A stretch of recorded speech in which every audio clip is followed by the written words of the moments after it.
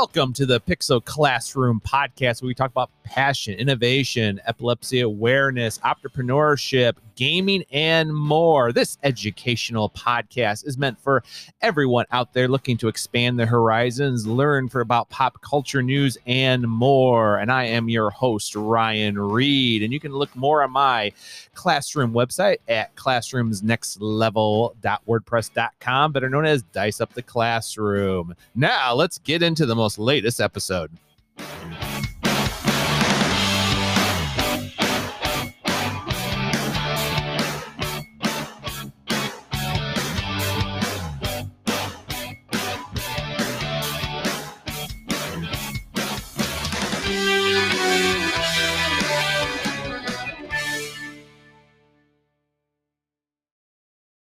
Well, hi, everybody, and welcome to the Pixel Classroom Podcast, episode 94. That's right. Let's kick off the month of February. So today, I have a pretty amazing guest. Actually, he's not too far away here. He has served as a film critic, a featured writer, a reporter, a copyright editor as his career as a journalist. He wrote his first novel, The Boy Who Knew Too Much. I actually own a nice little copy while working as a freelance writer. He has finished his second novel, a spy thriller aimed at a younger audience, which he hopes to sell later this year. And he's working on his third novel, which is a sequel to the second book. You know, write those sequels.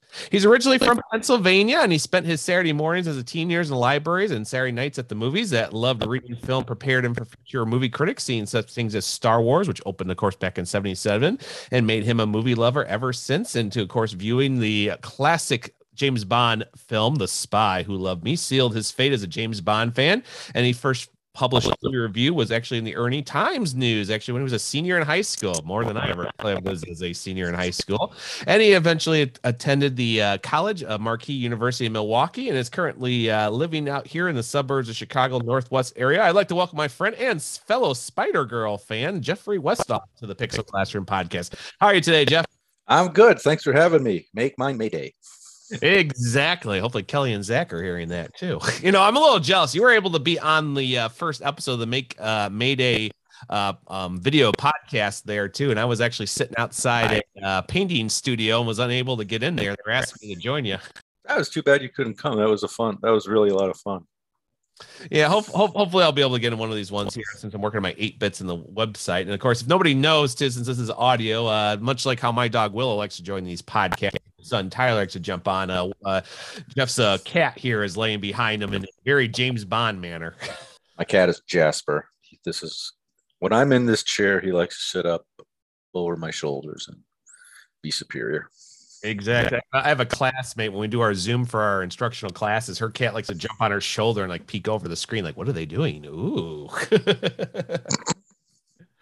So, Jeff, I give a nice little introduction about how everything came about. So why don't you share a little bit about yourself, which I didn't cover there, and what kind of led you to, where you are building the library and freelance writing? Boy. It's just always loved reading. Like I could read at an early age. I credit it to watching The Electric Company. Can't go wrong there. But hey, you guys. No, it was kind of in the school district I was in the early 1970s.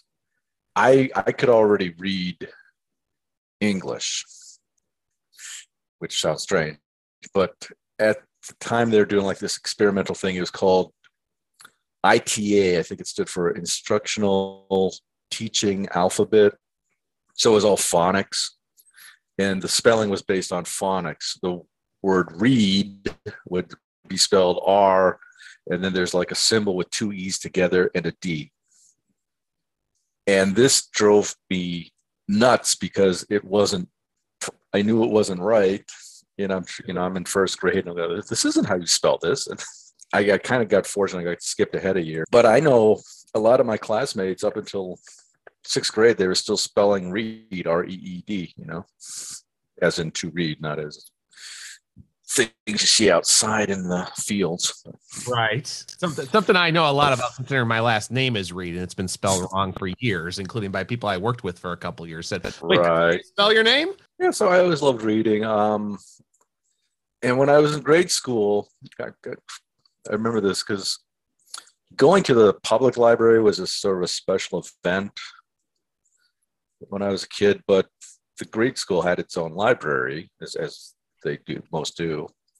And that was the library I used all the time. And I was checking out books all the time. And I kind of, I read the Hardy Boys a little bit, but then I got hooked on a series called Alfred Hitchcock and the Three Investigators, which isn't as well known now, but that was great because are you familiar with it? I've heard of it, but because my grandfather was a big Alfred Hitchcock fan. Right. So I read a little history about it. Alfred Hitchcock, agreed to license himself. So he appears at the beginning or usually at the end of every story when the three investigators come in and tell him how they wrapped up the case. And he goes, "Good job, Jupiter." And so the main guy, there's three of them. Jupiter Jones was the lead guy. One, now I'm not going to remember I think another one's called Pete Crenshaw, and I forget the third one. But Jupiter Jones was the brain. And what was cool about them is their headquarters was an RV basically buried beneath a junk pile in a junkyard. And they had secret entrances to get into it. So that's really the only thing I remember about the series, that they had the cool secret headquarters that was buried beneath the junkyard. And it's funny you were talking about the junk, because it was interesting because I know that there was talk back in the old Hanna-Barbera series when SWAT Cats came up with the whole little hangar issue was inspired by an old Alfred Hitchcock series, and I was like, I wonder what that is, and now I think you just kind of finally put that mystery to rest. Yeah, that was cool. And when I wrote my book, The Boy Who Knew Too Much, I tried to throw in little tributes to past things, but because the book was, when I wrote it, it was set in the present time. I figured that a 15-year-old boy in the year 2010, that was even before that, right? Like 2003 or something like that. Yeah, wouldn't know who Alfred Hitchcock and the Three Investigators were. Wouldn't know who Johnny Quest was. So. But Encyclopedia Brown is still popular, so I threw in a little Encyclopedia Brown reference. Yeah, it's amazing. That's the one character like the Hardy Boys and Nancy Drew that's around all these decades, and still people know who they are. Did you ever see a movie called About Schmidt? Yes, I did. Because there's a great Encyclopedia Brown joke in that movie.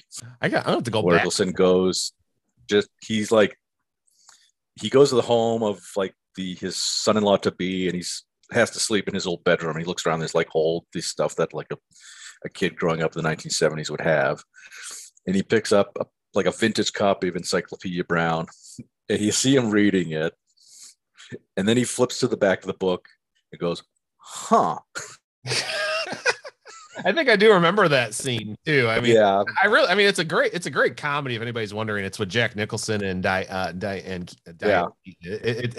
Keanu Reeves is even in it too before the beard. It's actually a pretty funny movie. And the explanation for those who don't understand, the Encyclopedia Brown books were basically short stories with mysteries, and the solution to every mystery was at the back of the book. So he had to turn to the back of the book to find out how. What's so funny? Do you remember the late 80s, early 90s VHS releases they did for Encyclopedia Brown? And he was a Def Leppard fan, Encyclopedia? No, I never saw that. There Yeah. was a comic strip. I remember there's a Sunday comic strip for a while. Yeah. But I've never seen any Encyclopedia TV shows or something. There's actually Alfred Hitchcock they're no longer say Alfred Hitchcock, but the Three Investigators apparently are huge in Germany, or they were a few years ago. Right. And there was a Three Investigators movie made not that long ago, 10, 15 years ago. So, and I tried to watch, I started watching at the beginning. They're all on jet skis, and no. Yeah, I'm sending you a link to the IMDb page on it too, which is kind of fun. Some of the actors are still around too. Believe it or not, Scott Brenner was Encyclopedia Brown. Lauren Bridge was Sally Kimball in it. So it was only 8 episodes. It was only around for it was on PBS. It was only around for 2 years. Oh, well, PBS, that makes sense. Yeah. But I remember too. I kind of laughed at things too. Their Bugs Meany was like this. Was like the classic school bully. It was probably it was an actor whose name was Diane Zarman, and he did that. But he was also in a couple episodes of Saved by the Bell as well. So it's kind of funny seeing him in those films. I still, yeah. When I think of the stereotypical typical bullies, the first one that comes to mind is Bugs Meany, and not Flash Thompson, believe it or not. Yeah, and it's funny. We'll talk a little bit more of that about Flash Thompson later on when we get to our Spider Girl talk. But yeah, it's really interesting too, where you took like the classic bullies. I mean, we think of bullying now, especially in different times too. But I know you touched a little bit about on your books too about bullying and everything else. What do you think really goes into a writer trying to actually write an antagonist like that? Versus, trying to not kind of come up original, but not, as they say, not cliche. And sadly, it is. A lot of bullies are cliched, even in this day and age. Okay, well, in my book, The Boy Who Knew Too Much, I'll give you a little background. It's about a teenage boy. He's from Milwaukee. He's on a school trip to Europe during the summer, and he's a huge spy fan. He loves to read spy novels. And while he's in Lucerne, he happens upon this guy who's in an alleyway who's dying. And of course, the guy turns out to be a spy. He whispers something just as he dies. And those words set my hero, Brian Parker, on this adventure all across Europe, where he's chased by spies and criminals because he knows the secret of America's latest weapon, if I remember my own book correctly. So Brian Parker was 95% me. And, because when I was in high school, I was a huge James Bond fan, which in the book translates to Brian being a huge Foster Blake fan, Foster Blake being my version of James Bond. So, and I know bullying isn't a big deal in my book, but because I was bullied in high school for being a big James Bond fan, Brian occasionally thinks about how he's been bullied for being a Foster Blake fan, but the book doesn't take place in school. The book takes place in Europe. No, well, I suppose you could say the bad guys are bullies, especially sort of the odd job of my book, although he's a bit more prominent than odd job. His character named Skirm. He's the not quite henchman, but he's been hired by the real villain. So there's a torture scene in the book. So definitely bullying there. I was kind of happy that the weapon I chose is based on a real weapon, which is basically a heat ray that doesn't actually harm you, but so they claim. But it just makes you feel intense pain without actually physically hurting you. So that was like a good way for me to actually hurt my hero without physically harming him. So that was like, because spy novels are famed for having the hero be tortured. It's like, man, how do I torture a 15-year-old boy? It's like, actually, this works. I can cause him pain without actually hurting him. And Right. And I think that was a kind of a cool little piece too, because in one way it's like, well, yeah, he's trying to get the information out of him, but at the same time it's like, yeah, but how would the reader feel like you have a grown adult man who is basically torturing a high schooler? It's like, even if it wasn't a spy thing, if anybody saw that, they'd be like, oh man, what are you doing to that kid? Stop. So I think that was a kind of cool. That's one thing that was really fun about your book about the boy who knew it, because it feel like, because like I was a James Bond fan, but I was a lot of other things too. And, nobody really judged me on, you talked about, some people, said, oh, why do you like James Bond? It's like, for me, it wasn't much, I like the action stars. And then, like I said, when I got back into comics in 94 and I was a sophomore in high school, I mean, it was kind of odd because a lot of people were not used to seeing comics. I mean, now people see comics, graphic novels in high school, especially a high school teacher. They kind of go, oh, you like Spider-Man? Oh, I've never heard of Saga. What is that about? They don't really tease you on that. But I played certain video games, and it was, some people's like, why would you like a game like that? It's boring, it's stupid.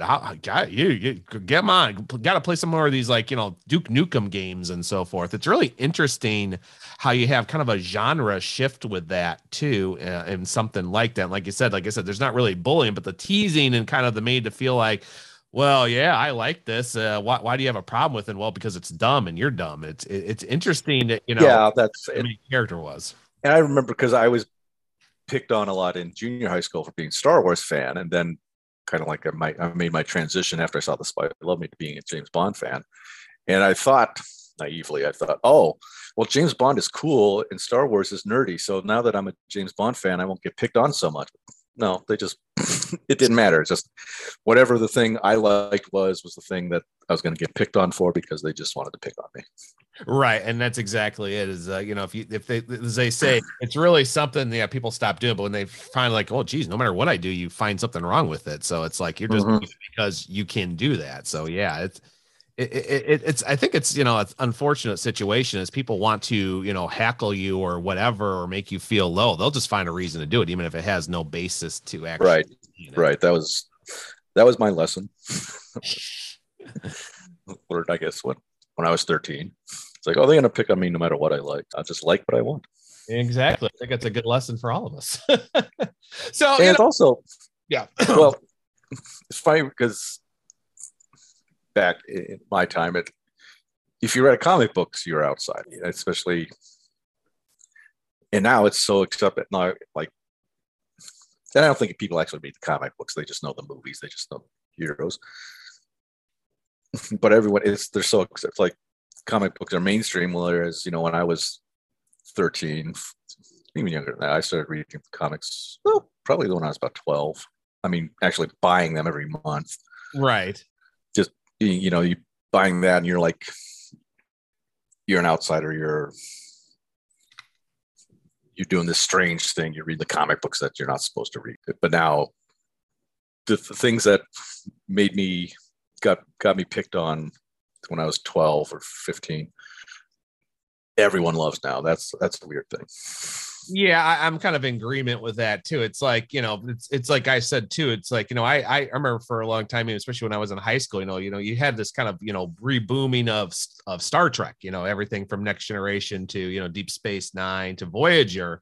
And then it kind of died off. And then really people knew. And then all of a sudden, people talk about Star Trek now and everybody's like, oh yeah, did you see Picard? Oh yeah, I don't like Discovery. Yeah, well, same with thing. I was like kind of a start. I have some of my friends back in high school were huge Star Trek fans. I mean, I was the odd man out even with my own group. I was the huge James Bond fan. Well, they're all science fiction fans. It's something else that about the whole thing about comics being acceptable now. It's also that it's no longer just a boys thing, Right. as our friend Kelly proves. Yeah, exactly. But I just it was like about a year or so ago. I had a Stan Lee T-shirt. And I was wearing that one day, and I had a Spider-Man baseball cap on. I got like, yeah, no one's actually going to figure this out, but I'm doing it. This is my tribute to Stan Lee Day. And I'm walking down the street, and a group of girls, high school girls, maybe even younger, coming the other opposite direction. I just passed them, and one of the girls goes, "I see what you're doing there. That's cool." And I just walk away thinking, where were the girls like that when I was in high school? And it's so funny. Like my son's 11, and our friends, the kids, a lot of them are girls, and they play games. And then I talk about them how to do games. They're like, man, and they like, oh yeah, and blah blah blah, and this is cool. And then I said, where were you girls when I was your age? I know, because yeah, when I was in high school, no girl would have thought I was cool for wearing a Spider-Man T-shirt. No, sorry, Stan Lee T-shirt. Yeah, with this. Especially wearing a Stan Lee T-shirt with a Spider-Man face. Yeah, and it's so funny, and it's really interesting how you were talking about the library. Like my elementary school had a library. It was a really cool library, and we actually had the computer set up, the old Commodore 64, the old Apple IIs, and we played all these, educational games. But it's really interesting when people would hear about the library during the 70s and 80s. People are like, oh, the library, that's so boring. Versus like the 90s to 2000s. Libraries became a real like big sanctuaries, not just for doing term papers, but people would go there. They would play games. There would be gaming clubs. There would be early computer programming. There is now. I mean, now you have 3D printing. Even with COVID, you don't have as limited. But it's really interesting how, and you're a librarian too. It's like, how did you really see that kind of transition of something like that when you were like, well, I go to the library and it's kind of a cool event when I go to the library. But, back then people were like, a library, it was so boring back then. But it's like, no, it really wasn't.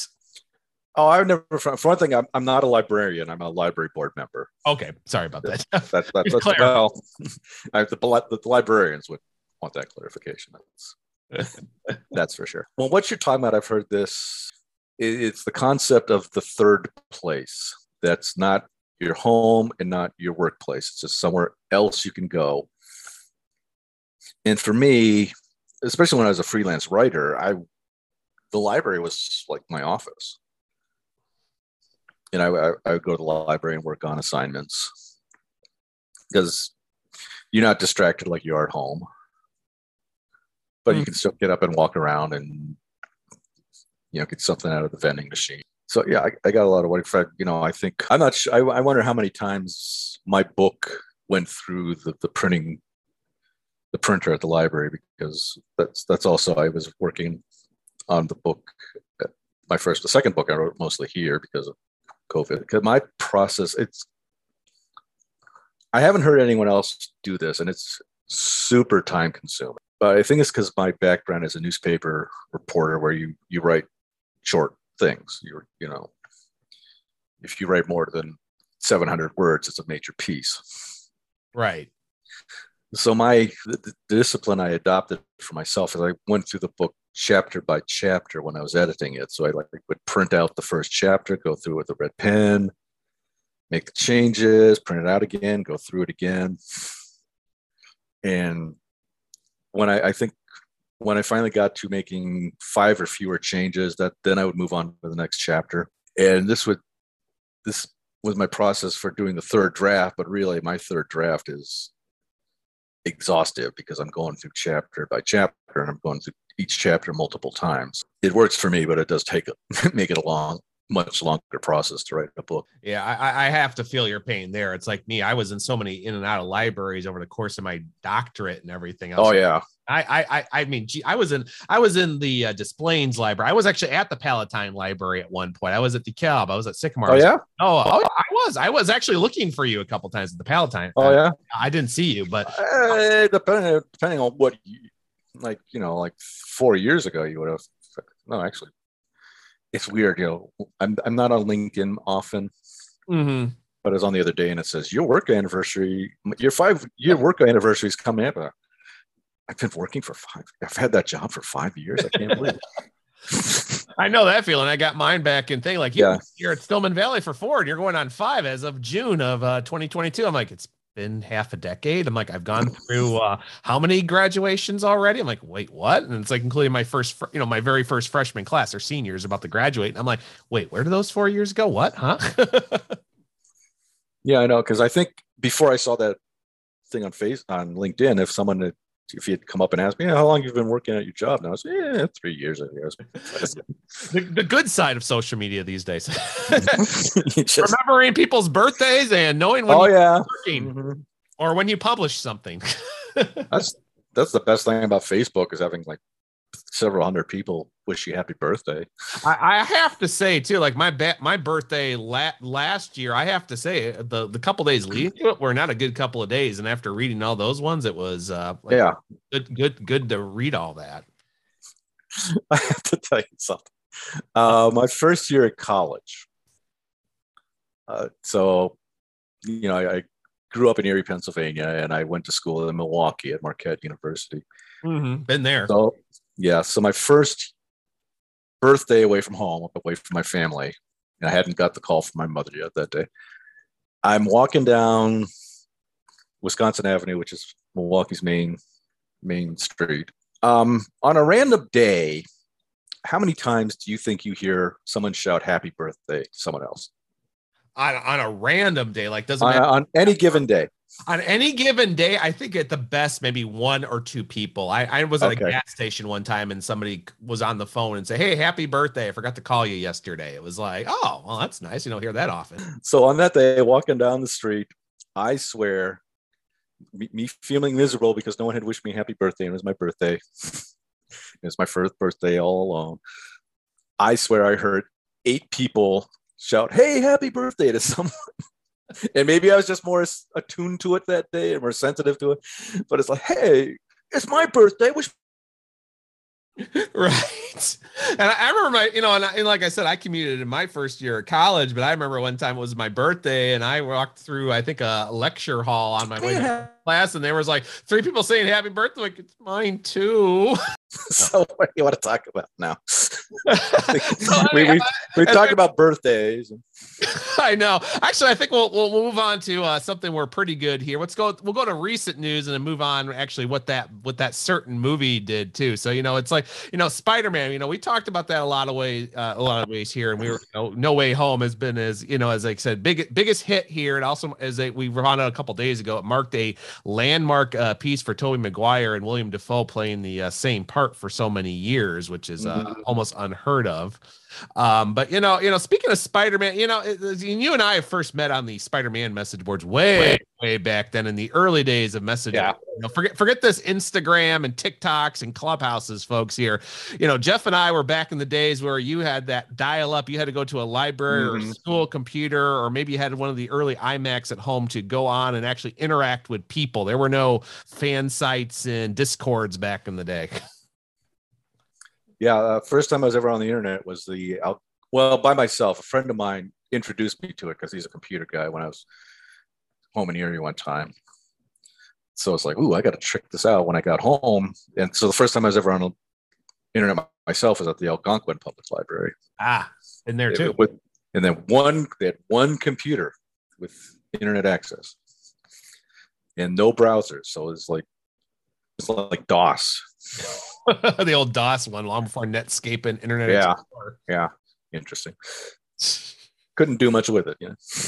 I remember an old Ghost Rider episode in the 90s where they had them first getting like modems and they were doing the internet. And this is actually a certain young actress from another spy movie. Julia Stiles was the bad guy in that episode too. But it was so funny. I watched, and you can find them on YouTube or Vimeo, but you look at their internet, which is like an early version of DOS, and they really were using DOS. Even for a PBS series, they were kind of like, well, how else are we supposed to make this up? We only can do animation with Ghost Rider so much. We actually have to, use real interneting to film. And you could tell that the camera was watching as the screen just flickered because of how it was back then, because it's like, folks, this is 1991. What do you expect? So I learned something. I learned a lesson very, very early. This is like when I was at my friend's house, he's first showing me what the internet is. There's these things called message boards, or they weren't even called message. Anyway, I don't know. So I'm on one, and he shows me one, and it's like classic cartoon message boards. And there's like, the topic is, what was the better band, Josie and the Pussycats or Jem and the Holograms? Oh, wow. And I'm like, come on. It's Josie and the Pussycats. There's no question. Why are you even comparing Josie and the Pussycats to Jem and the Holograms? Because, Josie and Pussycats one of my first favorite cartoons. Right. And, I love it. Still, one of my favorite songs ever is a song off that show called Inside Outside Upside Down. I just wonder how many people actually know the theme song to Jem and the Holograms, but the outrageous. That's right. Yeah. Okay. Anyway, I get in an argument with someone. Sorry, it's Josie and Pussycats. So someone comes back and says, no, it's Jem and the Holograms. How could you possibly say anything like Jem and the Holograms are awesome and Josie and Pussycats are so old? And it's like, so I'm going back and forth. It's just like arguing with this person for like, I don't know, 15 minutes or something. Just like I'm getting like more irate, and it's like, you can't possibly tell me Jem and the Holograms are more important. Josie and the Pussycats are the best band ever. Best cartoon band ever, man. They're even better than the Fat Albert Band. Who are you kidding? But then it just dawns on me, this is probably like a 12-year-old girl in Poughkeepsie, New York, that I'm having this intense argument with, and this is not worth my time. And that's sort of, and not that I've been perfect, but I just, from that point on, I just don't get into argument. And I just walk away. Because there's just actually one I saw the other day. Well, just yesterday. I was almost about to post, and no. It's a James Bond thing, and they're saying, oh, no. They're going, if Judi Dench was M for Pierce Brosnan and Daniel Craig, couldn't Ralph Fiennes be M for Daniel Craig and whoever the next person is? And I was going to just go back, no, bad idea. Oh, yeah. No, bad idea. You need to start fresh. They have to completely start fresh. And also I don't think M should not be a well-known actor, because then M gets his own subplot or her own subplot when Judi Dench was M. And that just, it's no longer a James Bond movie, it's an MI6 movie. Right, exactly. That's been one of my criticisms about the James Bond films the last 15 years or so. But anyway, but I didn't post. Of course, there's a good chance that person might be listening to this podcast now and saying, Yeah, we'll find out soon if I get an email. and if you get any, or if Yeah, you have a comment section, yeah, I do have comment section. Ray Fiennes should come back because he's awesome. Because he's a great actor. Also, I'll point out that, because I can't shut up, that at the end of No Time to Die, Ray Fiennes M's either should have been fired or should have resigned because of the horrible things he did in the movie. But never. Yeah, that's a very good point. That's something we've never actually, even though they've, even back in GoldenEye when they kind of replied saying, "Oh yeah, M's always a different person," and I heard the new M is a woman, which was when the first time Judi Dench played it. But at the same time, it's like, yeah, I think after all that, MI would be like, okay, we need another new M. This guy is get him out of here. Yeah. Parliament would be against it. Let's say that, because this is the thing that I don't know if you're aware of this, but Judi Dench is playing different characters in the Pierce Brosnan movies and the Daniel Craig movies. Right. She's not the same person, although she's the same role played by the same actress. So that confused things. And in retrospect, they should have recast M. Right. Royale, but You mean Martha? Okay, and all the James Bond fans are like right now saying, "Yeah, Ryan, Jeff, you tell him." And other people are like, "No, exactly, yeah." Wait until we get the Spider-Girl, folks. That's why this is a longer podcast. But you want to talk about No Way Home, right? Yeah, back to No Way Home, and Benedict I saw it. Was revealed that Pat Sajak, after a puzzle on Celebrity Family Feud, actually didn't know who Benedict Cumberbatch was. So and it was so funny. Okay. All the actors who were the older, were like the former child actors in this, were like looking at him and laughing. So I saw it No Way Home again the other night. Oh, nice. Just Thursday night, because it's for the second time. And I think I liked it even better. I'm going to say, I think my favorite Spider-Man movie is always going to be Spider-Man 2, because I love the purity of the Tobey Maguire, Sam Raimi movies, because they're Spider-Man movies. They're not trying to work in references to Iron Man. Right. That's a podcast episode. We'll head over to the Spider-Man crawl space to talk about that. I know George is laughing right now. For me, Spider-Man 2 is the best superhero movie, because it's the best movie about the best superhero. Right. Simple as that. But No Way Home, I think what I love about this movie is that it kind of rewards me for being a Spider-Man fan. I'm in agreement. Yeah, it's like it's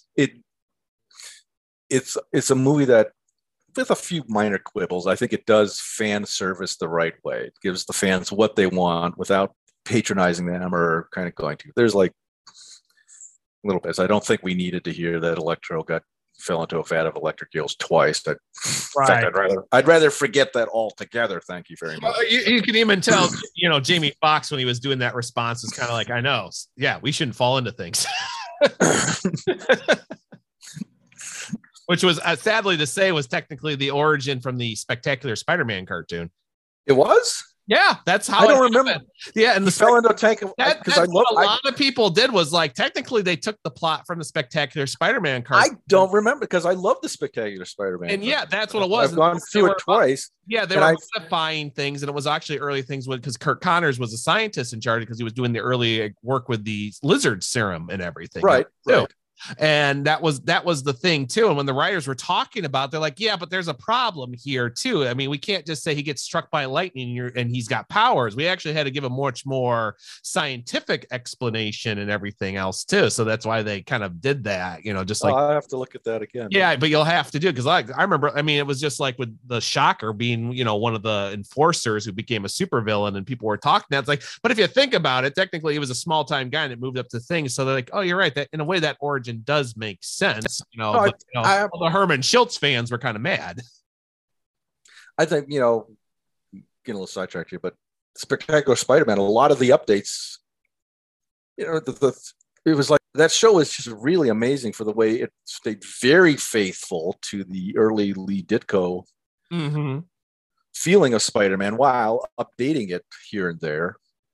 The only thing I did not like was them turning Kraven into a Weir Lion, but yeah, and that was based off the Ultimate Spider-Man comics. Was it? Okay, because I kind of I checked out of the cartoon, tried to explain it too. There's even a meme that was posted recently on Reddit of all places where they were actually showing like why he did that. It was like, yeah, you may be a hunter, but you're here. And he's like, no, it's like, well, yeah, he's like, okay, yeah, this guy knows the hunt and everything, but he's going against a guy who has ability. And the writers even says like, you have a guy who's going against has the abilities of a spider, or ability, strength, and acrobatics in the spider sense. And you're really telling me he couldn't mop the floor with a guy who just thinks of himself as just a hunter in the jungle. That's one storyline that doesn't, as they said, didn't work in 2002 versus 1965, and the reason why they made that whole genetics and wear line, which is actually what Brian Bendis's excuse was too back in Spider-Man 2. So it's not like I didn't understand where they were going with it, but stuff like that. No, I understood the 90s Spider-Man actually perfectly did Kraven actually explain everything from his abilities to why he was I'd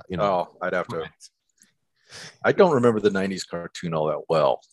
But yeah, he drank a jungle potion. Come on. Yeah, exactly. Which, even the current clone version of him talks about that. Anyhow, yeah, we're all getting nerdy here. Anyhow, so, as we originally were talking about with like No Way Home, it's like it's same thing. And, I ended up missing a portion of it due to a situation that happened in the movie theater, and I caught the rest of it and I was able to stuff too. But I agreed. I mean, it was, and I also at the same time as many people said too, the ending really was pushing Peter to be his own person. And we're, it's been a couple of months too. Most people know what happens in the movie too, and everything else too. But I think that was the one thing it was actually trying to get it from being Iron Boy to Peter Parker coming into his own as an adult. And in a way, it was also complimenting, when Steve Ditko, left and Peter graduated from high school back in issue 36 of him going to college, and as they say, stepping into a bigger world. Because as much as I liked the Tom Holland movies, the first two, there was always like the asterisk that but this isn't really Spider-Man to me, because Spider-Man's his own person. He didn't need Iron Man to give him a super suit. I mean, but like my gripe about the first movie, and I was glad they didn't stick with it, because the costume talked to him. Because the costume is doing a lot of the work. No, Peter Parker is enough of a hero. He doesn't need the costume to help him out. Right. But the talking costume, what was her name? Sarah? It wasn't Sarah, was it? I'd have to look that up actually. It was Jennifer. Yeah, it was Jennifer Connelly was the voice. Yeah, she was the voice. I just can't remember what it was called. Let me see. Right. AI voices. Let's look that up. Voices in Spider-Man. See, so I gotta look that all up. Well, but that was very popular with the audience. The talking. Oh, Karen. Okay. Well, now they can't use that name now. No, they really can't. Anyway, I love Jennifer Connelly. If that was very popular. The audiences loved the Karen. Everyone, him talking to the costume. It's like, okay, I don't like that. But I thought, oh, great, now they're going to carry this forever because it's popular. But to their credit, they dropped it. Right. So I salute them because usually when something's popular with the audience, they run with it. That's Jaws was popular. Jaws, the henchman with the metal teeth, and the Spy Love Me was popular, so they brought him back in Moonraker and made a joke out of him. But exactly. So that's why I salute the filmmakers for dropping something that was very popular. But my criticism was always that he was too beholden to Iron Man, too much of a puppy dog around Tony Stark, and too much trying too hard to win Tony Stark's approval all the time. And that's like, Peter Parker's a better hero than Tony Stark. Come on. Right. You're a guy who's an Iron Man fan too. So, and in this movie at the end, and again, I salute them because now he's really Spider-Man. So I'm looking forward to the next movie. And he's even more of I don't know if I want to use the word loser, but loner, because he has no friends. Yeah, that's exactly it. I mean, Peter Parker usually had friends, even not so much in the early Ditko stories, but they develop. But he didn't have male friends, I think, until Harry Not Osborn really. came along, right? Harry was really considered his first male friend. I mean, the girls. Yeah, there's Betty Brant and Liz Allen. And I always considered, Liz was a friend with her, but it was the classic. They got into high school, and it wasn't cool to be hanging around a nerd like Peter versus Right. Betty Brant, even though she was older, understood and accepted that too. And later on, like with Sally and the Untold Tales of Spider-Man too, who was kind of in between kind of areas too. But if you look at about it, that's another thing that really separated Spider-Man around was Peter Parker was, especially in the 60s, is his friends were more girls. They were not guys. Even the guys that were similar to Peter, Harry came about, but the guys, Peter didn't have really guy friends, even in flashbacks of the old Steve Ditko and even later on by other writers. Even Jerry Conway talked about, Peter did not have a lot of friends as a young kid because of how he was seen. He's like, oh, there's little orphan Peter, Yeah. Why do I want to hang out with him? His best friend's his uncle. Right. I think this is like me within like just about every millions of other Spider-Man fans got into Spider-Man because Peter Parker was someone I related to very much. Yeah, exactly.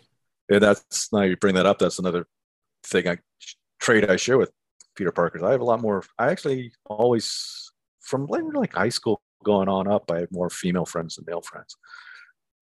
Yeah, same here. And I'll have to mention some of them I stay in contact with too. I mean, online or the occasional get together are still women. You know what I mean? But same thing. It's like coworkers. Like I'll talk with the guy coworkers, but I socialize with a lot of the women more than anybody else. And maybe because it's either it's parenting or just similar teaching styles. That's kind of why we get along more. I'm not sure why. Versus, hey, did you watch the football game? Hey, how about what happened to the 49ers? It's like I can't relate.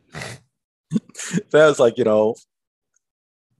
Paul. I think one of my favorite Spider-Man writers of all time is Paul Jenkins. Oh yeah, because Paul's an awesome guy too. I've met him many. I actually had a really long talk with him at C2E2. Probably the last time I went to C2E2. That's one of the big comic book conventions in Chicago. Oh yeah, I've been there myself. Yeah, people don't know it. We've been. I met you there. That's right. We did. That's the only time we've ever been. Yeah, really in person. Yeah.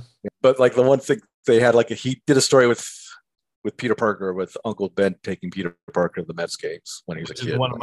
Which is one of my favorite Paul Jenkins stories. True. I like that story, but at the same time, it's like Peter Parker at a baseball game. But I don't know. I've been to a couple Brewers games, a couple Cubs games. Same, yeah. I've been to a couple Brewers myself, so yeah. Even though my Cubs, and Peter and I will have that argument till the end of time. Speaking of sports teams, that's But it's really interesting story with that too. And I mean, we were talking about kind of the service. Like I said, it felt like Spider-Man moving on to his own and kind of, as you said, working on to that, which is really interesting because that movie actually opens about one of our favorite topics, which I think we all have both a personal connection to, and is Spider-Girl.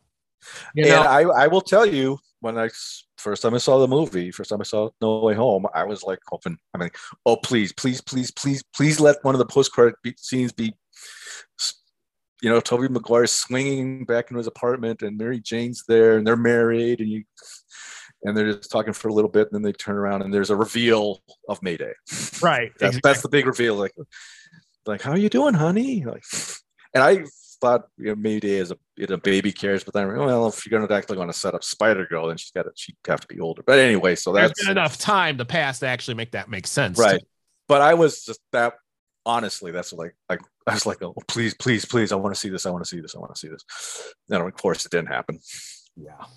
Now I read somewhere, and take it with a grain of salt, that was one of not necessarily setting up Mayday, but it was supposed to be a scene with Tobey Maguire going back home and handing out Christmas presents to the family. So who's in the family, we don't know. But. Exactly. Yeah, exactly. But whenever possible, I would be on not on my own page, not on my own Facebook page, because I was still didn't want to give away the spoilers of the movie, but commenting on Facebook or Twitter whenever there's somebody saying there should be a new there should be a new Tobey Maguire movie. There should be a new Andrew Garfield movie. There should be a Spider. Like, Yeah, they need to do Spider Girl. They need to be doing a Spider Girl movie. That's what they should be doing. yeah. And so that's when I thought it was funny because a week or so ago, now I forget what the source was, but someone said this sets up a Spider Girl movie. It's like, yeah, someone besides me saying this. And I will tell you that whenever I put a comment as I want to see a Spider Girl movie, that comment would get like 50 likes or upwards of 50 likes, which is something I've never seen.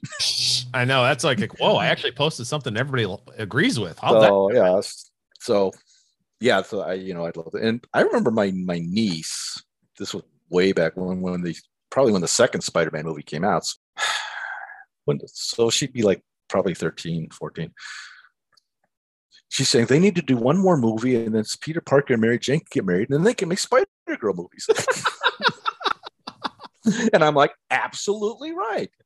It's just like the joke that's actually in Spider-Girl when Mary Jane looks over at Riley. Yeah, they just right. It does look like Tobey Maguire, and it's both a nod and a joke in its own same situation. So, but we do have to, if this comes to pass, and that'd be not likely, but I'd still love to see it. I mean, it's possible. But if they did make a Spider-Man movie with Tobey Maguire and Kirsten Dunst, then it kind of sets up a sort of be careful what you wish for scenario with Spider-Girl fans, because if you have Tobey Maguire and Kirsten Dunst in the movie, then it's going to be about the family. Right. And it's not going to be faithful to the Spider-Girl comics, where Spider-Girl's most of the relationships were with their high school friends, and then later on with the other superheroes. And Peter and Mary Jane were important, but they were mostly in the background. Right. And that's an interesting point too. We were just talking about Peter and everything, but what was so interesting, especially people wondering, Spider-Girl was based off the What If 105, where we actually had the daughter of Peter and Mary Jane, who's in high school, who discovers that, her father was Spider-Man and she has inherited his powers, and plus, learned some other things along the ways. But, it was so interesting too. I remember when Tom DeFalco and Ron Frenz were originally doing the story was, you had such an opposite character of who Peter was in high school, considering it was at Midtown and Flash Thompson was the basketball coach. But what was so interesting, I thought was such an interesting thing is, even though, Mays was a complete reversal of Peter in high school, especially because the times changed and whatnot. But I think it was really interesting is like May she is known as an athlete, but she's still not the super popular girl, but you don't see her struggling with what Peter went through. And then another side, not seeing what Mary Jane struggled through in high school, since she came from a very, bad background herself. And as in the most recent issue of, the Black Cat Mary Jane series, where she says, I was the bad girl. And here you have a daughter who's got, the combined things of the two of them, but yet she's in a, as I said later on in the series, she's in a happy middle. And, I think Malcolm even explained, like, yes, it is a happy middle for her. Right. She still is exposed to the things of growing up in the high school life. Tom and Ron, and I guess Tom and Pat. Yeah, at that time when Pat very deliberately made it so that Mayday was friends with both jocks and science kids. Exactly. So she is. So yes, that puts her right in the middle. And let's see if I hope I phrased this correctly. What Tom said, that they both learn with great power comes great responsibility. But Peter said when he fails to act, people die. But whereas Mayday learned that when she acts, people live. Right. She was the opposite of it. I remember that interview. So she's more positive character. Right. I mean, even in What If 105, when she fights Normie Osborn, the grandson of Norman Osborn, the Green Goblin, if you guys are all wondering what we're talking about, too, is she, after she beats him, he is like dazed and confused. He almost gets hit by a semi truck, and she actually saves him. This guy tried murdering her parents and everything else, and was, and her friends at one point too. He saves him, and she realizes right in that moment that when she acts, that people live, which was such an amazing. And this also goes back to No Way Home, and that's one of the things I actually love about this movie is that his drive, at least for Spider-Man's drive at the beginning of the movie, Peter Parker, is that he wants to save the supervillains' lives. Right. He doesn't want to send them back to die. He's like, we have to save them. We can't let them die. And that's in the filmmaking of today's world, that's pretty revolutionary to have like a hero who's trying to save the life of the villain. In this case, 5 villains. Right. But yeah, that was always something I always found out as well interesting too. I mean, even like I said, and believe it or not, I think one people saw really interesting, like, and this will go way back, is like in Star Trek 3 when Kirk is fighting Christopher Lloyd's Klingon villain. At one point they get knocked off and he's falling off the cliff, and Kirk actually at one point, despite this guy basically led to the death of his son and all everything, actually puts his hand out to save him until he basically double crosses him, and then Kirk finally says, fine, I gave you that chance and I've had enough of you, and he falls off the cliff. But that's a grand example. Even then, that was unheard of. Even critics say too, it's like, I like the fact that even after all of a sudden the guy basically responds for the death of his son, at one point he shows how human he is by saying, here, I'll help you. And, he betrays that trust. And I think that was something that was very telling, both in No Way Home, even at the end too, even when not the good thing, but even Tobey Maguire's reaction too, when Tom Holland's, Peter Parker almost actually gives in and says, fine, they need to die. Yeah. Yeah. That's, it's because, I like, first of all, I'll admit that when I first saw this movie, I think I had tears in my eyes almost every second Tobey Maguire's on screen. But I like that he was like the older brother. Right. That was the dynamic. And when Ned says, hey, let's go kick some ass. And then Tobey Maguire, let's go save some ass. So exactly. that was a great line. Which is Spider-Man, that's. Yeah, I remember there's a thing, not to get into thing, but I remember there's one scene. This is actually back during the Clone Saga. One time he's like, and one thing here's, I'm going to send you to hell. And Peter turns around, like, okay, now we're not going to hell, everybody. At least not while I'm on the job. But it's like such a great moment where he, not only says something and swears, but it's basically is like completely reverses the situation where it's not only comical, but it's like, that's Spider-Man. So yeah, I have to agree with that. And same thing with Spider-Girl. And it's so funny with Spider-Girl. You and I, speaking of back when we talk about the message boards and the original message boards too. But I have to say, Jeff, you kind of did something I don't think a lot of fans actually got through with a Spider-Man book, especially in the days of the early internet and even later on too, even like the pre-social media days. There is you actually have left a mark on Spider-Girl that I don't think many fans get a chance to do. What does that feel like with that? What specifically are you? Well, just that because it's like there were the character talked about Jarkover as a certain character in Spider-Man. Yeah, that wasn't me. Name Wes, I know it wasn't you, but at the same time, I don't know, because because John Kerner, who's Jarker, it's actually supposed to be pronounced. He told me that the name Wes Weston is supposed to be a tribute to me, but I've never heard Tom or Ron say that, so I don't know if it's true. Right, and I know Ron and Tom have never really commented too, and I do talk to Ron Friends quite a few times actually online too, because I've been such a big supporter of the Spider-Girl. Oh yeah, I'm and the Right project. So we've talked to them. But it's interesting too when you kind of think about it. And like you said, you don't know if it's true. I mean, that was something I want to throw out too. It's like, do we know it's true, or was it something else? I don't know. And then I didn't really want to yeah. Hey, I'm Spider-Girl's boyfriend. And that cat that showed up is really Jasper now. That was before Jasper's time. I know. It was actually. I'm saying Jasper's not that old. Nope. But yeah, I think it's a really interesting situation. So I don't know if that's true. I was curious because when he first appeared, you can always tell when a comic character is based on a real person, because there's something about the way it's drawn. It's almost a little bit more detailed. Right.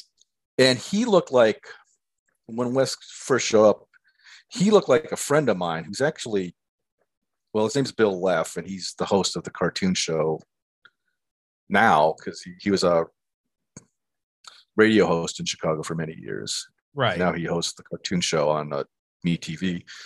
But he looked like him. Mm-hmm. And it's like, I even showed him a picture, because I think I kind of, do you know Ron Friends at all? Because this looks like you. And he goes, yeah, that does look like me. But it turned out it was based on a real person, but a friend of Ron's, not Bill Leff of Right. Tune in with me fame. So yeah, it's kind of like how Mark Bagley, when he redesigned Scream Mimi into Songbirds, Melissa Gold is based off his version of his niece, is what he's told me many times, and even his joke is like, now she's the mother of two, and blah blah blah. When I the Mark about, I think it was about 4 years ago last time I talked to him at C2E2. Speaking of which, so I think it's interesting too, but and then that's where it really kind of comes to something like Spider Girl, and us being fans from very early on, and considering how it's lived on despite all. I bought What If 105 when it was first on newsstands. And I regret I never got my hands on it. And I also saw Star Wars on opening day. And Star Wars was out a year before I was born, but yet I saw it in the theaters. I'm a very special person. They re-released it a month before Empire Strikes Back. Oh, yeah. Uh-huh. I was the 2-year-old who saw Star Wars in the movie theaters and then saw Empire Strikes Back a year later. And everybody's like, well, you were so little. I was like, but I remember how awesome it was. Wow. Sabers. And I remember the probe droid landing and somebody in the movie theater at the old Carroll Cinema saying, nice landing, idiot. No, really. And people looked at me like, how do you remember that? It's like, because that's not something a 2-year-old usually hears in a movie theater. Like, yeah, nice landing, idiot. Especially in 1980. Well, you don't usually remember things from when you're 2, period. I know. And the truth is, if people think about it too, like, what did you really remember about that movie? I was like, besides Luke's father, Darth Vader being Luke's father, and how they stopped the AT-ATs. I remember, and then like parts with Yoda, but if I had a flashback there, especially years later with Return of the Jedi, I said, I don't remember how they got into the asteroid. Still, watched it on VHS, and that's how they got into the, because I remember them, and I remember Boba Fett and blah blah blah. But some parts of me were just like, wait, what? Huh? What? Or like I say, hey, that's the guy from Sesame Street, which was Billy D. Williams. So, oh, I thought you meant Yoda. No, I recognized the voice as Grover. I even said, Mom, it sounds like Grover, and my mom said Ryan, it's the same actor. I went, oh. So I for years actually thought Yoda was going to show up on Sesame Street every time I saw Grover with Frank Oz. And then later on, I found out he's also the voice of Bert. And I went, wow, how does he do all those voices? Like I could make the comparison between Grover and Yoda, but I could not figure out that it was Bert was Frank Oz, but I knew Ernie and Kermit were Jim Henson, so go figure. I could hear the similarities in the voices even with them being distinct characters, but some voice actors, it's like Frank Welker. It's like if you listen to Frank Welker doing all his voices over there, and my son's watching the old 3D Garfield animated series from 12 years ago, which Frank Welker was in there. It's like I recognize Frank Welker's various voices. Tyler eventually doesn't get it. He's like wait, that's the same guy. I said, yeah, that's the same guy. I said, Tyler, that's this guy. And that's like, and then I got in a weird bender last year watching the old Bionic 6, and Frank Welker did 5 of the characters and thing. But at the same time, I was like, yep, that's Megatron. Yep, that's this guy. Hey, that's Chopper from the Trollkins from the 1982 series. It's like when somebody's been around long enough, you recognize their voices. Yeah.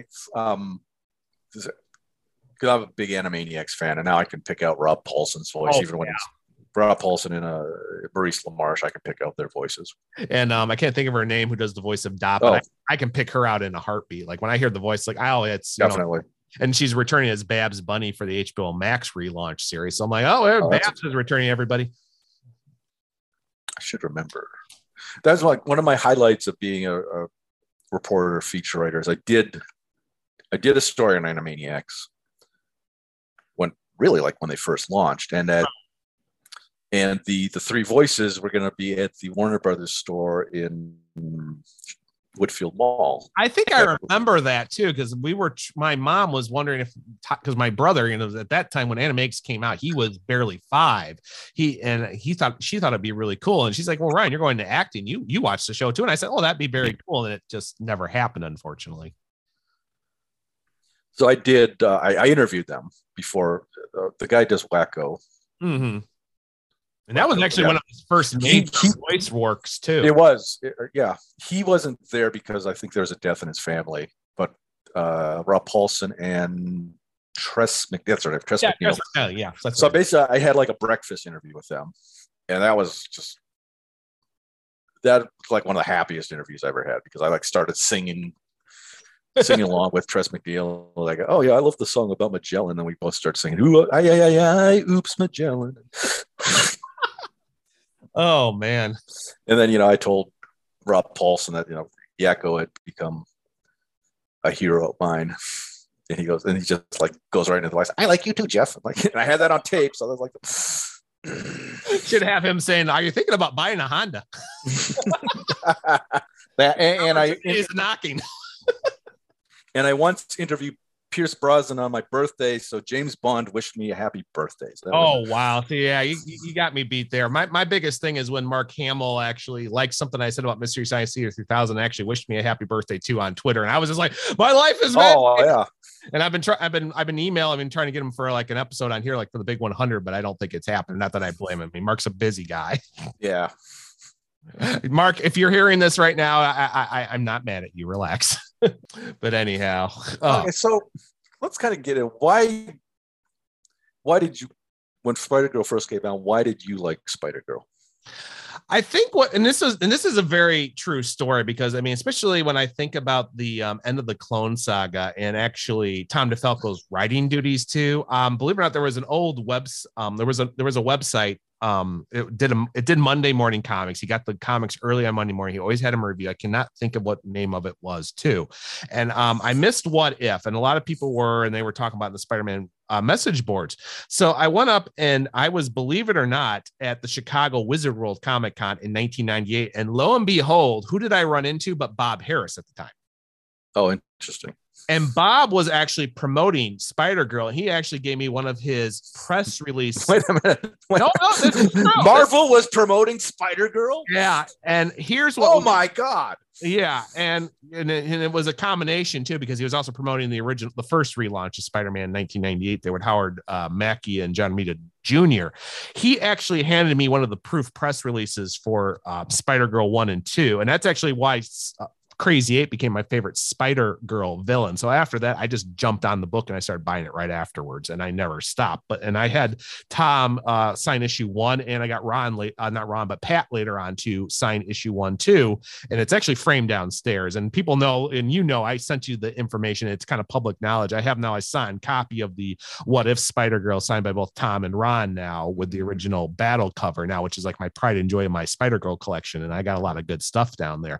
But after that, I started reading it and I started really liking it, because the reviewer of the comic one too, I remember too also how much he liked it, but he was so worried and I was kind of in the agreement too, because I actually had liked Tom DeFalco's writing when I was still a young kid reading Spider-Man in the 80s before I got out of comics for 7 years. And came back in 94. And it was so interesting it felt like old school Spider-Man, and it felt like it made sense. And it wasn't loser Peter. Actually, it was Peter and Mary Jane actually having a happy life. I didn't feel like there was a marriage issue. And the villains felt like classic villains, not like, and I'm really this, and I'm a dark, emo guy. It was actually, Crazy 8 to Mr. Nobody.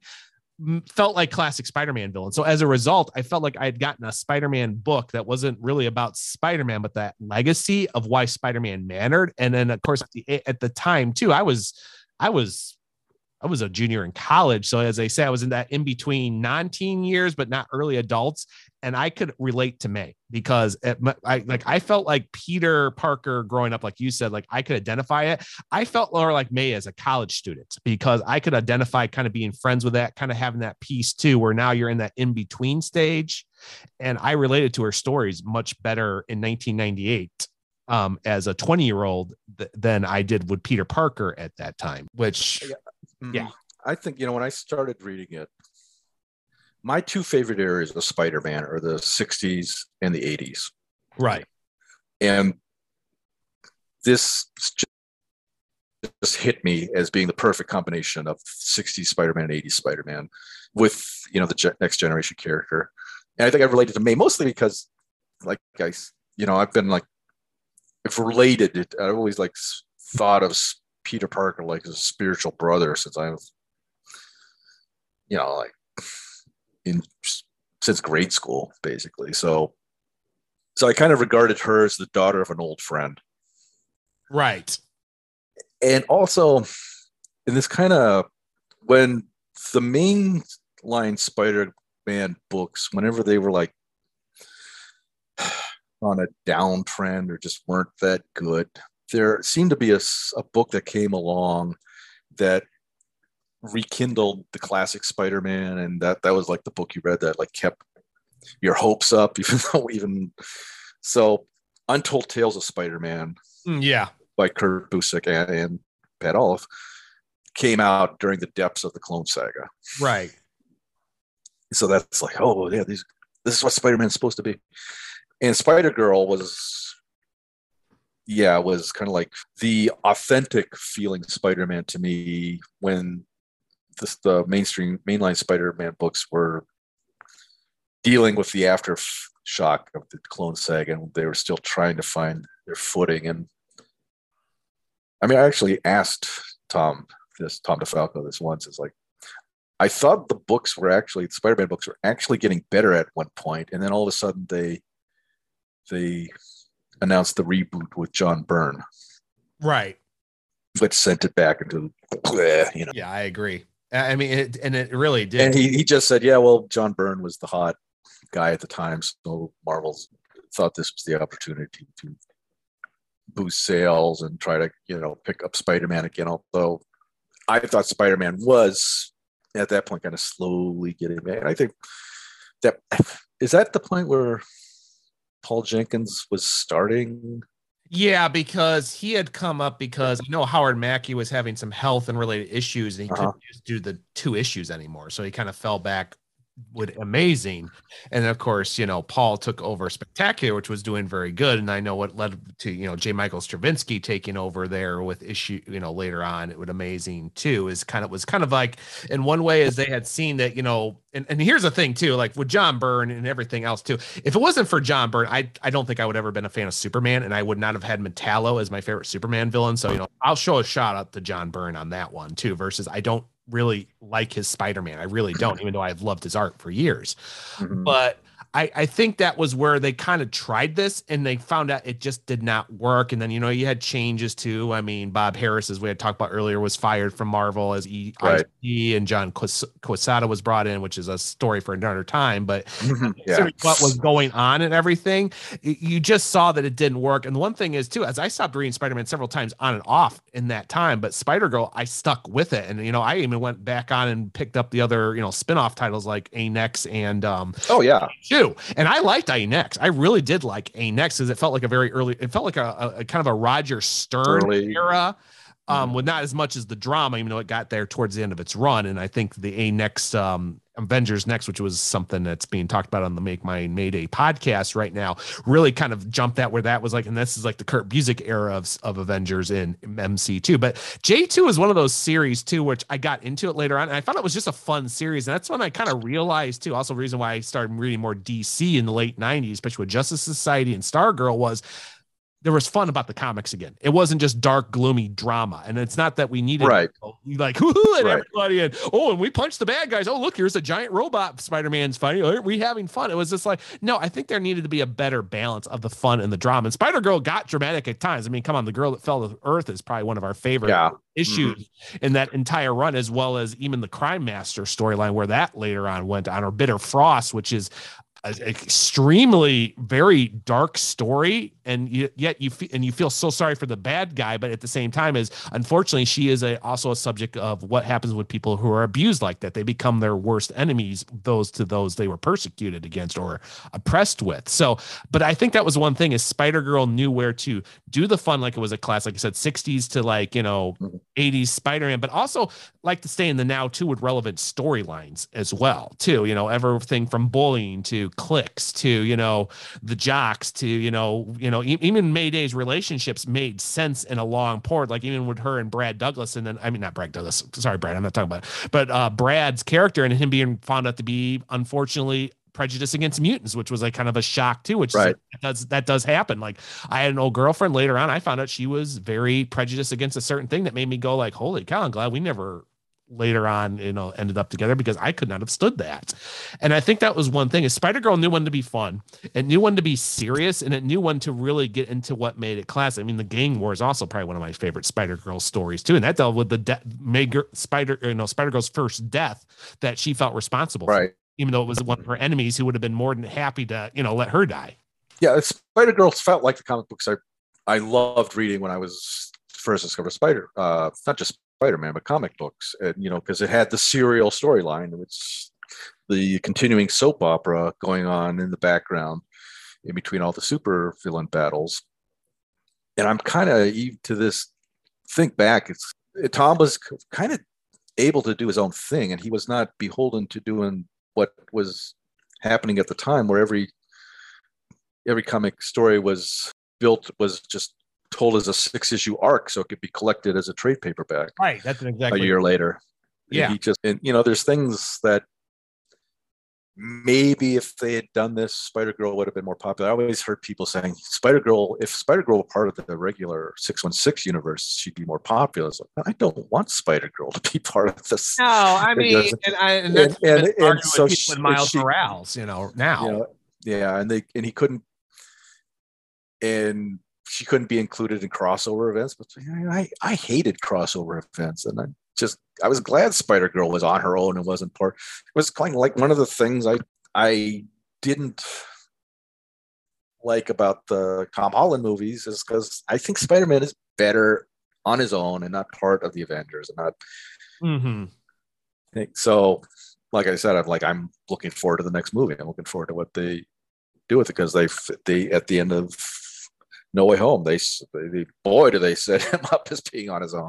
Yeah, exactly. I mean, it's just like with Tom and Ron and Sal's current project, the Right Project with Apex Comics. It feels like it's a comic that still has like that classic feel, but it still can be modern enough. It deals with government interference. It does with how holographical technology has got so advanced, and how people are willing to believe things that people say when it's not, where they don't have evidence of it, but also even taking care of how other things do, with like people getting messed up with contracts and stuff. The second story with the wrestling part of the Right Project. I mean, when it was all said and done, I said, this feels like a relevant comic that's fun, but it still makes sense in today's world, where you could see it being a movie or a TV series and people would probably eat it up. So that's one thing about Spider-Girl. It had that balance, and like I feel the same right now after reading the Right Project after one main book story. Okay, no, I feel bad. I haven't read that yet. Yeah, when you get a chance, I say get it too. I mean, I got it. I know okay. I was a contributor on their Indigo fund on everything, so I got it and so forth. But after reading them, I'll be doing a little something for some Perler bead pieces too, which is fun. But it's like, after I got done reading, I was like, boy, I really hope this series really takes off, because it's like I buy it right now as an indie comic. I was like, nope, you'd be seeing me do it. Or I'd go to my comic shop and say, hey, Kevin, get me signed up here. I want the Right Project, no matter what, just like we did with The Stray. With Vito DeSante's book, is that, and he's got that third volume coming, because it feels like the Batman that needs to be a Batman comic without being Batman is like The Stray, which is another indie comic too. So, but that's how I felt with the Right Project. You talk about Spider-Girl occasionally getting serious. I don't, dark. I kind of don't. Oh, and it did. Dark. I mean, one of my favorite issues, I think it was issue 27, is when Normie has her tied to a chair and she doesn't have her powers. Oh yeah. And the entire issue is just her talking him out of being a villain. and I'd never seen that in a comic book before. The ending is so powerful too, and even the aftermath, I think, right, also too. Even though we saw, as I say, it couldn't escape the Goblin legacy, and everything else too. But I think it was sort of a nice thing. It kind of, Tom and was able to end that storyline, but then he was actually, as some people then say, like, well, that story's over, and they try to repeat it, where he's like, no, he took it to a very organic feel, and that's another thing. Like some comics too, they want to bring things back because it was a popular story, but then they don't realize why it was a popular story. I mean, we know with Craven, as we've said throughout the episode about that too, they like, well, Craven's Let's Hunt, the best storyline ever, but when he died, I think it's like, unfortunately, that storyline is the reason why he is such a remembered character, and you can't repeat it. Yeah, it's kind of the fascination with Gwen Stacy. Yeah, it's and I'm not the first person to say that is the only interesting thing she ever did was die. Right. And then, like I said, when we were recording this episode here before episode, they recently had that talk between Mary Jane and Felicia Harding and their Beyond one shot. And it was very interesting, like I said earlier too, about how Mary Jane was, like I said, that bad girl, about how they basically explained everything with Gwen. But they said basically too, is like, I understand why. She was actually the safe one that was like Peter and worked. And unfortunately, her dying is what kind of made you feel like, you're compared to her all the time. I said, yeah, and I think that was because even Stan Lee said at one point, he's like, well, we kind of treated her as the Lois Lane of Spider-Man, and then we killed her. Right. And then because that was a couple of years before I actually started.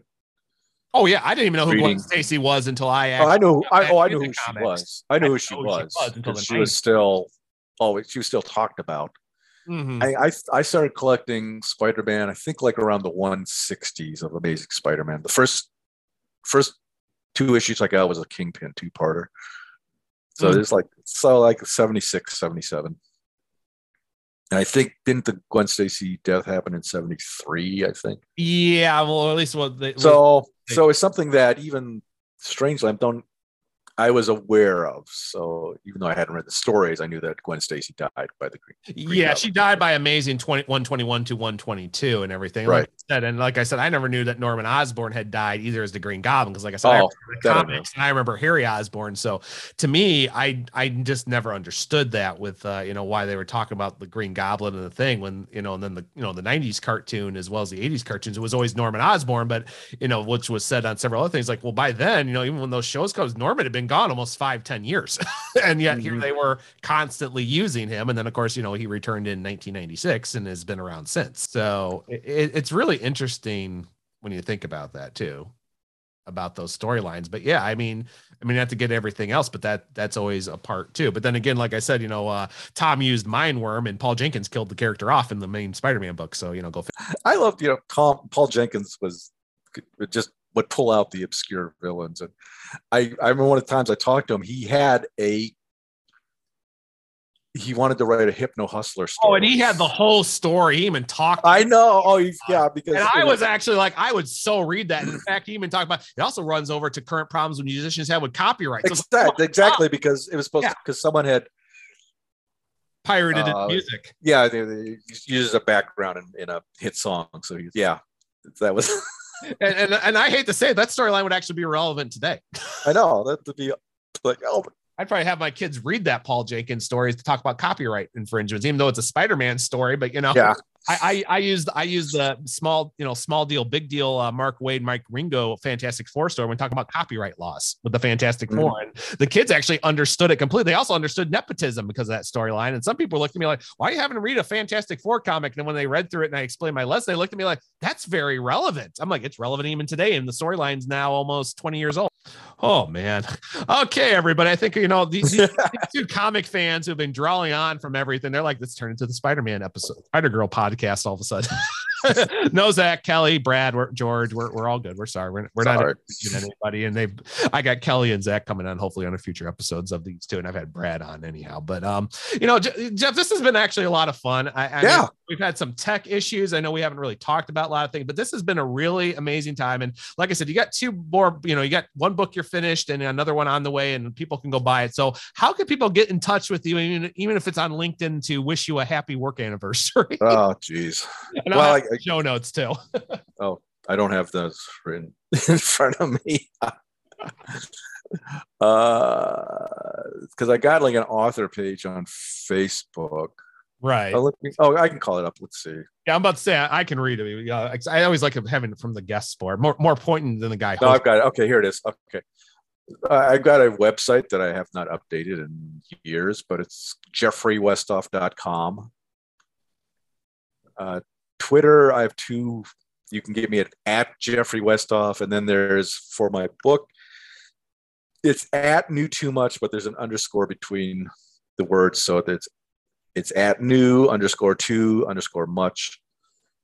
Instagram, it's instagram.com/Jeff Westhoff, because I guess someone else had Jeffrey Westhoff.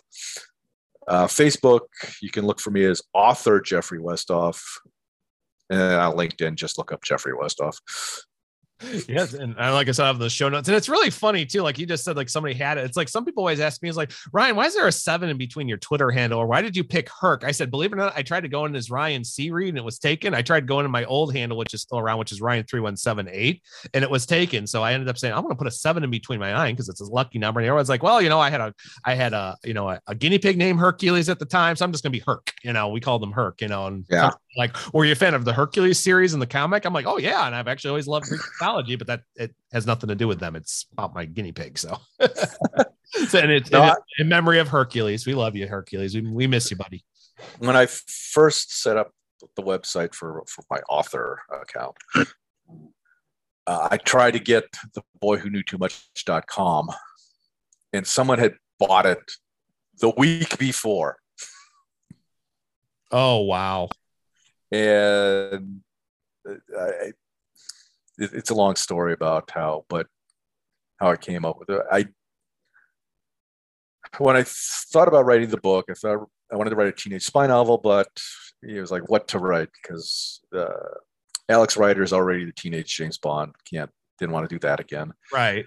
There's actually a bunch of books about spy, bunch of series about spy high schools. There's even a couple about spy orphanages, and one thing that's just that's a concept I can't really wrap my mind around. But there were two. I didn't want to do that, and it's hit me. Well, no one's really done the Hitchcock thing. No one's really done the story where it's the innocent person thrown into a spy story. Then, like the man who knew too much, and as soon as, oh, the boy who knew too much, duh, makes sense. And then, but I go, oh, someone's used that title. Someone's used that title. Then I looked it up, and no one had used the title. It's the title of an episode of The Simpsons, the Chowda episode. But at that time, no one else had used it. So, oh, yeah, great. But it took me forever to write. It took me like almost 10 years to write the book. And by the time it was published, there's like 3 other books titled The Boy Who Knew Too Much. And one of them, the one that actually, the person who got the Boy Who Knew Too Much.com domain, that book is about a boy who is supposed to be the reincarnation of Lou Gehrig. Oh, wow. So why they chose I know why they chose the title, The Boy Who Knew Too Much, because he knew too much about baseball, but it's like, man, it's a spy title. How would you come on? Let me have the title because I'm the only one writing a spy story with it. That's like saying the nerd that knew too much. Like, well, what does he know? Science, physics? Is he, Albert Einstein? Does he know Star Trek and Star Wars? Mm-hmm. Does he know how to, print, fake money? It's like, well, wait a second, because believe it or not, that was actually an original title for the Funny Money game of Inspector Gadget. It was originally called The Nerds That Knew Too Much, and they changed. It's like there's a gang. There's an episode of Clone Wars called The Jedi Who Knew Too Much. Right. That's the arc where Ahsoka leaves the Jedi is falsely accused of sabotage and leaves the Jedi Order. They all have Hitchcock titles. I forget. One of them was called Sabotage, which was a Hitchcock title. The Jedi Who Knew Too Much, and there's a couple others. I think there's was that a 3 or 4 part story? I think it was 4 parts because there was also the aftermath counted as the unofficial part, and they did that on purpose too because the voice actor who did Palpatine had died, so they were actually I didn't know that. They had and then Tim Curry took it over, and of course we know Tim Curry died too, and then of course we actually have Ian McKellen. Tim Curry? I don't think. Well, no, he died later on. I'm just saying. Tim Curry did his voice after the voice actor died, but he had a stroke. Yeah, that's what. Thank you. That hurt. Yeah, I don't know if he's dead. But he had a stroke, and that hurt. Yeah, he couldn't do it. Right. That's why Ian McKellen ended up reprising the role later on too, as well. Too. It says like, you want to bring it back? He's like, yeah, sure, I'll do it. He came back and voiced it for the more recent cartoons with Rebels and Bad Batch. So at least as I said, we got him still around. Knock on wood. The way celebrities have been this past month, I want to just cross my fingers there. So yeah. Well, Jeff, thank you so much thank you. This was fun. This was a lot of fun. I had a lot of fun. And like I said, it's one of our longer episodes, but these tend to be the people they hang out like, well, I want to hear more of this episode here too. So we'll have that all up. We'll have links, everything else to your book and everything. And like I said, I actually, I own a copy of your book. I actually grabbed 2 ones and donated one to my local library and to my old high school. Oh, thank you so much. Thank you. To my high school a couple of years ago too. So and they still have them as far as I know. So, even though I haven't really been in them because, of COVID, but, at the same time, I do know they still have a copy of it. And I even looked on it. It's like, Genoa Kings. Oh yeah, we got a copy of it. Do you want it? I'm like, no, I donated that copy. No, that's for other people to read. So it's like, don't say I don't support my guests. I'm always happy when I look in my library and it's been checked out. That's even a better. Doesn't happen all that often. Ooh, someone checked out my book. It's like me once in a while out of blue. I'll have somebody say, "Oh, somebody bought a copy of My Life as a Comic Book." Like, people care. All right, Jeff. Thanks again for being on here today, and thank you everybody for listening for the Pixel Classroom podcast. Thank you. You are welcome.